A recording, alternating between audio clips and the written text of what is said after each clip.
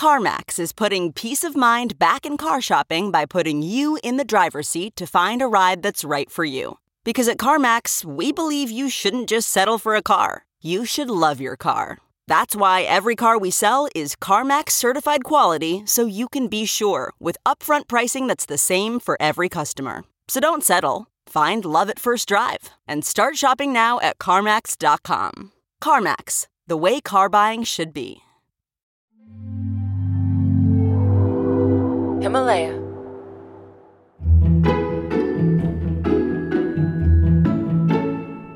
One of the most stressful economic decisions we faced was about the future of our relationship.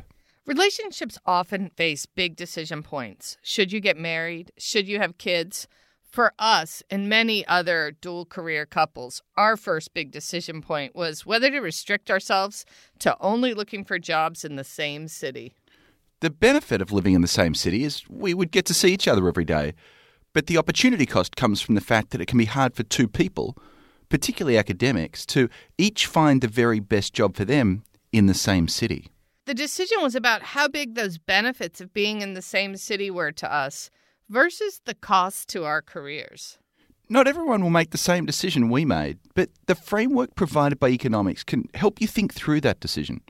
You want to compare the costs and the benefits and consider the opportunity cost and the interdependencies. The interdependence principle reminds us to think about how our choices today might impact our future choices.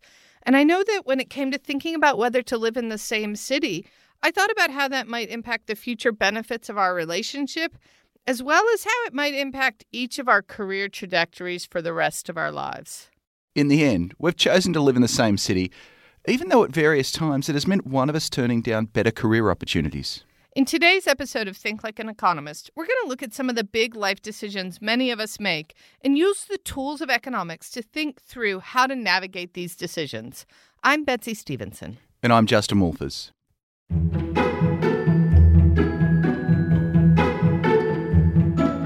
Journalist and former economics student Naztran Tavakoli-Far joins us. Justin, Betsy, turning down a job for a relationship is quite a big deal. Yeah, it's life-changing. A different set of decisions may have led to different career outcomes and different relationship outcomes. Yeah, these big life questions can be so overwhelming, and I think a lot of us procrastinate or we just jump in without really thinking things through properly. Yeah, like a lot of people procrastinate saving money for retirement. It's not a well-thought-out choice. It's just that making a retirement plan seems so overwhelming. Yeah, and I have some friends who take that same approach when it comes to thinking about kids and starting a family. Figuring out if and when to have them can be so overwhelming. The economic toolkit we've built in this podcast can help make these kinds of decisions less overwhelming. You can use the principles we've learned for almost any life decision. It's like a supercharged way to make a pro and con list that can help lead you to the right decision for you. When you break things down, it can also help make those big life decisions seem a little bit easier to think through. I've already learned some big life decisions through the podcast, such as when it comes to savings, we shouldn't waste our time picking stocks or spending money on an analyst. Instead, we should put our money into some index funds and look for the ones with the lowest fees. Well, I hope everyone is saving their time and money with that tip, because that is what most economists do. So let's apply these principles to one of the early big life decisions we face, and that's borrowing money for college. Betsy and Justin, I think you're the only people I've heard who tell students that they should borrow more money whilst they're students. I feel like generally society gives us the message that we should be frugal, especially when we're students and we're usually not earning any money. Throughout the course of Think Like an Economist, we're trying to get everyone to approach decisions differently. So on one hand, you may think that borrowing more money means more debt as a student, and now you see a bigger number on your loan statement. That means more money to pay back later. That's all true. But if you focus only on the debt, you're missing the most important part of thinking about when to borrow and when to save. What you're really making decisions about is when to spend your money. You aren't earning much money while you are a student, and you will earn more money when you are older. The question is, would you be better off taking some money from your older, richer self and giving it to your younger self? Here's a tool that I think can be really helpful. I like to imagine my 30-year-old self having a conversation with my 20-year-old self. They get together and meet and try to decide how shall we allocate our money between the two of us. The truth is my 30-year-old self was working, had a fair bit of money. My 20-year-old self had a lot of opportunities, not much money, and a great deal of needs. In that meeting, I think my 30-year-old self would willingly give money to my 20-year-old self. How do we do that? By borrowing money when we're 20 and repaying it when we're 30. I know my 30-year-old self in that meeting would tell my 20-year-old self to spend responsibly. But I also wish that I'd been able to have that meeting and had agreed to send more money from my 30-year-old self to my 20-year-old self. I was a responsible borrower as a young person, but I did the thing that financial advisors tell you not to do. I borrowed money for my final year off a credit card. And if I could go back and borrow even more, I would, because I remember skipping things that don't sound that expensive now, but at the time I was so broke, I had to give up on a lot of opportunities that I wish I could go back and get. But the thing is, debt sounds really scary and irresponsible. So instead, why not take on a part-time job and try to earn more money that way? That can definitely be part of the solution, but realise time spent at work comes with an important opportunity cost. It's time not spent studying or doing other things. So make sure to balance those costs with the benefits.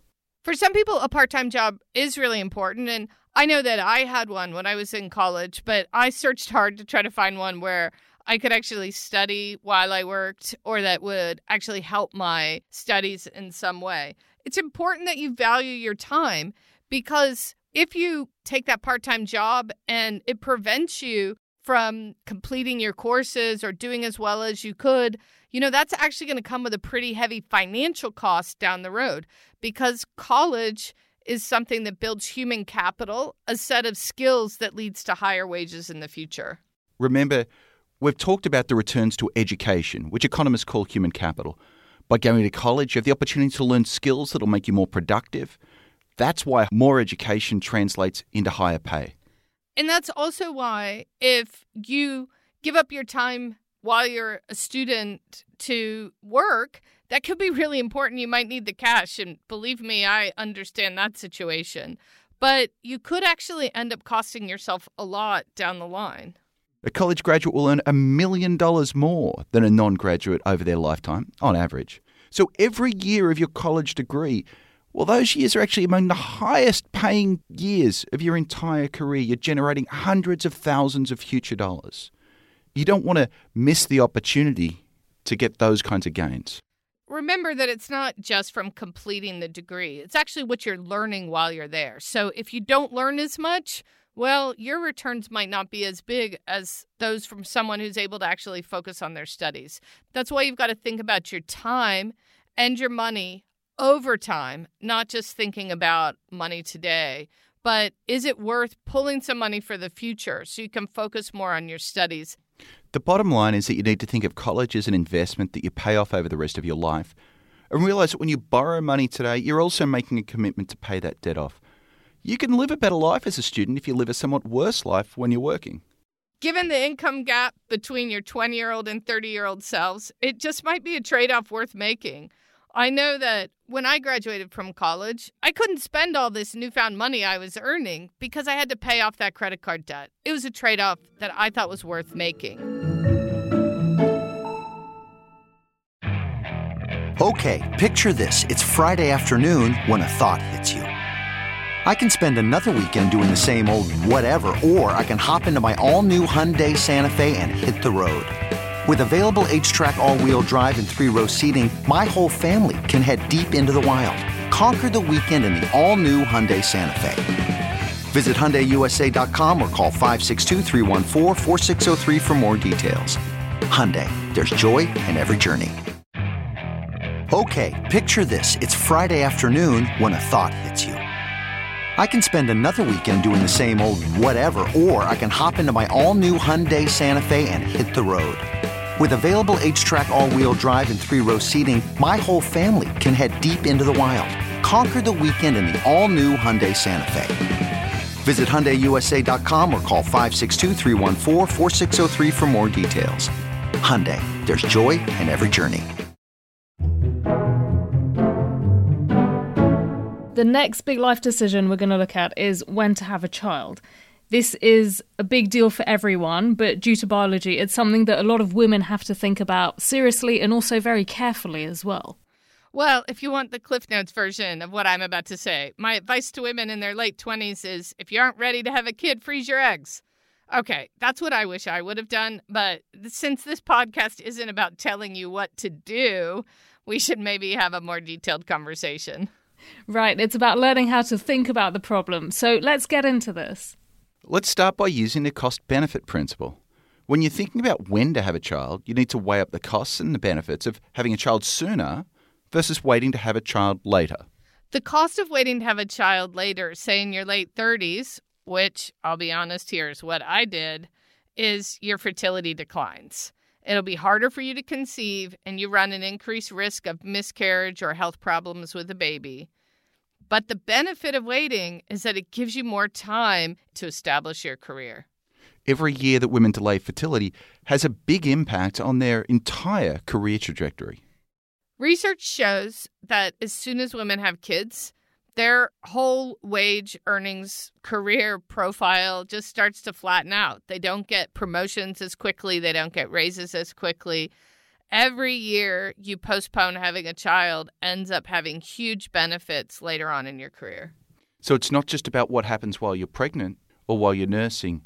It's the trajectory that's affected for the rest of your life. It's sad but true. We just haven't figured out as a society how to have women slow down their career and then speed it back up and get to the same place they were going to get to. The other major benefit of waiting to have a baby is it gives you more time to search for the perfect partner. Right, Bets? Right, Justin. The more time you have to search for a partner, the more likely you're going to find someone that you're going to be happy parenting with for the next 18 years or so. Research gives us some insight into this as well. What we see is that marriages that start in your 30s last longer than marriages that start in your 20s. Part of this is you give yourself a longer runway to search for the perfect partner. Part of it is you take longer and get to really know someone before you commit to parenthood. And part of it is, as you age, you get to know yourself a little better. And so maybe you approach parenthood with a bit more self-knowledge and maturity. I made the decision in my early 20s that I really didn't want to have kids until I was in my late 30s. And I knew it was a big risk, but I also knew that being able to build my career was important to me. And it was worth the risk of not being able to have my own biological child. And the whole point to our listeners is that this isn't us telling you what to do. You don't necessarily want to make the choices we made. The whole point of Think Like an Economist is to give you the tools to decide what's best for you. And so for Betsy, delaying motherhood so she could focus on her career was a risk worth taking for her. Betsy, at the start of the section, you said the Cliff Notes were egg freezing. You know, technology is always advancing, and these medical advances have made it easier for women to have children at older ages. But it's also the case that now women can freeze their eggs and then conceive with a partner that they've had more time to choose, via a method like IVF.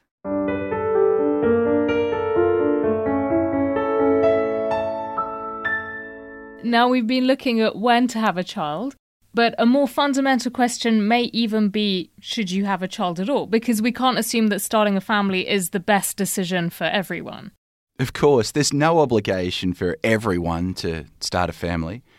Betsy and I debated this at length too, this whole question of should we even have children in the first place? So, like good economists, we gathered lots of data. We really did. I have on my hard drive hundreds of thousands of responses to surveys from people all around the world asking them things about how happy they are, how much income they have, and importantly, whether they were parents or not.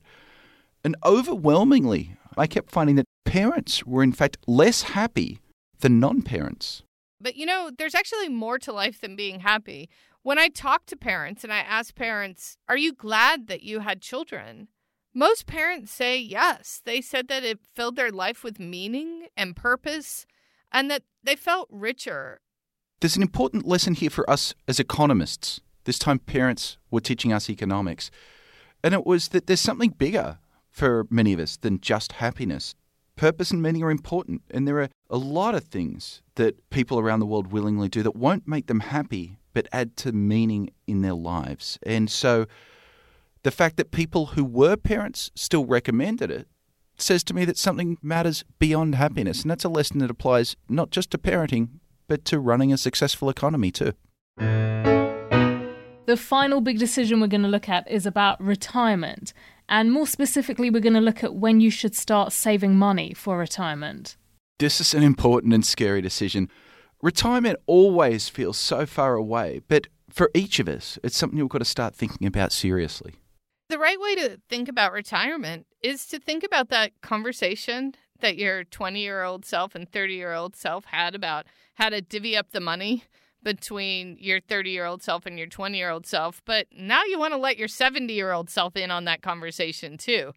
Because what retirement's about is also making a decision about what you're going to spend in the years in which you can't earn a lot of money. So it's a lot like the decision you're making in your 20s. This is what consumption smoothing is about. That's the term that economists use for the idea that you want to have a roughly similar quality and standard of living throughout your lifetime. The idea here is that you don't want to have any period in your life when you're just scraping to get by. Rather, you want to take whatever income you earn throughout your life, have a meeting with your 20-year-old and 70-year-old and 30-year-old self, and allocate that money across time in a way that makes sense for each of those future selves. This is why economists focus so much on that marginal principle, thinking on the margin. If I spend one more dollar today, how much joy will I get from that extra dollar today versus how much joy would I get from it if I was able to spend it when I was 70 in retirement? So that's the trade-off you face. Spend today versus spend tomorrow. So Justin just described something that sounds kind of simple, but I have to admit is really hard because you have to be able to answer questions like, what will I want to do when I'm 70? Will I be ready to be retired? Or will I be happy to keep working? Or will I want to travel the world? So you do have to try to figure out how you're going to want to spend your money and how long you're going to want to work in order to be able to make good decisions about how much money to save for retirement. Perhaps the most important uncertainty you face when thinking about retirement is none of us know how long we're going to live. It's a very funny thing to say. You face this huge risk. You could live a long time. It is a risk, though, because if you live a long time, you're running the risk of outliving your savings. Let me be clear about that risk. You don't actually really want to save to live for a really, really long time. Like somebody listening to this episode right now is going to live to be 110. If we all saved as if we were going to live to 110, then we'd all sort of be spending too little during our living years because we'd all unfortunately pass away without actually running out of savings with a lot of savings left over. The thing I like about you, Betsy, is you're just as willing to admit that there's a risk of spending too little as a risk of spending too much. Yeah, there is a risk of spending too little. And this is where actually insurance can step in and help us out. It's actually what a lot of government insurance schemes do is provide us something like it's called an annuity. It's going to be a fixed amount of money that we get every year until we die. But even if you don't get that through like a government or work-based pension, you can often buy annuities in the private sector. So you give up a certain amount of money today in order to get a stream of payments for the rest of your life. And that is insurance that's worth having because none of us know who is going to pull the lucky card of living a truly, truly long life.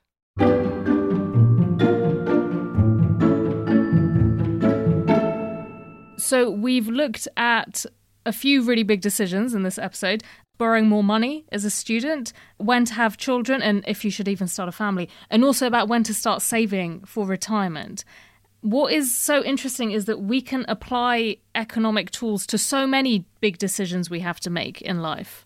I'd like to think you can apply them to every decision in your life. And that's not to say that every decision is purely economics. It's that the economic toolkit gives you a clearer lens so you can see the underlying trade-offs a little better and hopefully make the right decisions for you.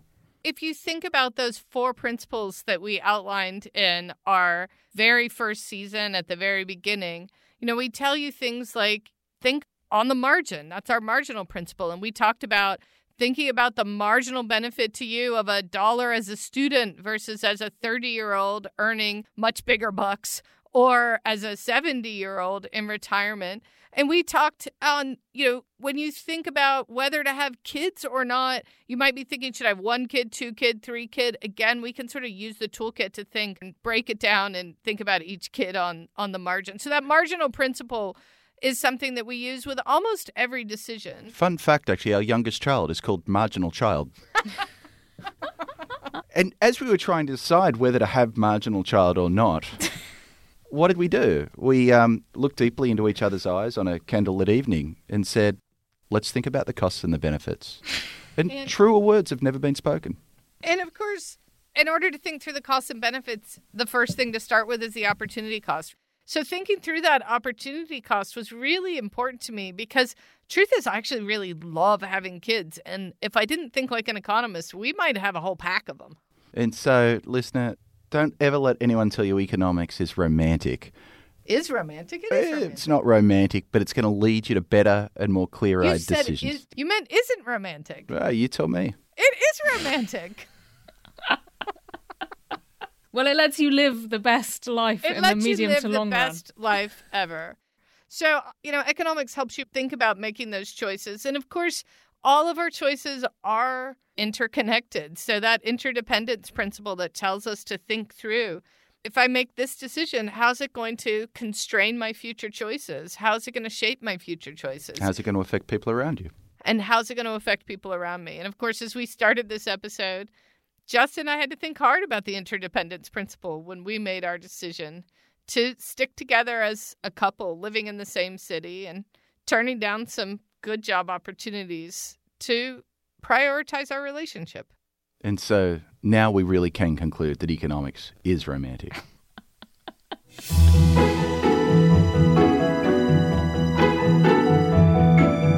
So this is the final episode of season 3. And until we next meet, I'm actually really excited to start applying a lot of these tools to all sorts of decisions, from everyday things to some of the biggest decisions I'm going to have to make.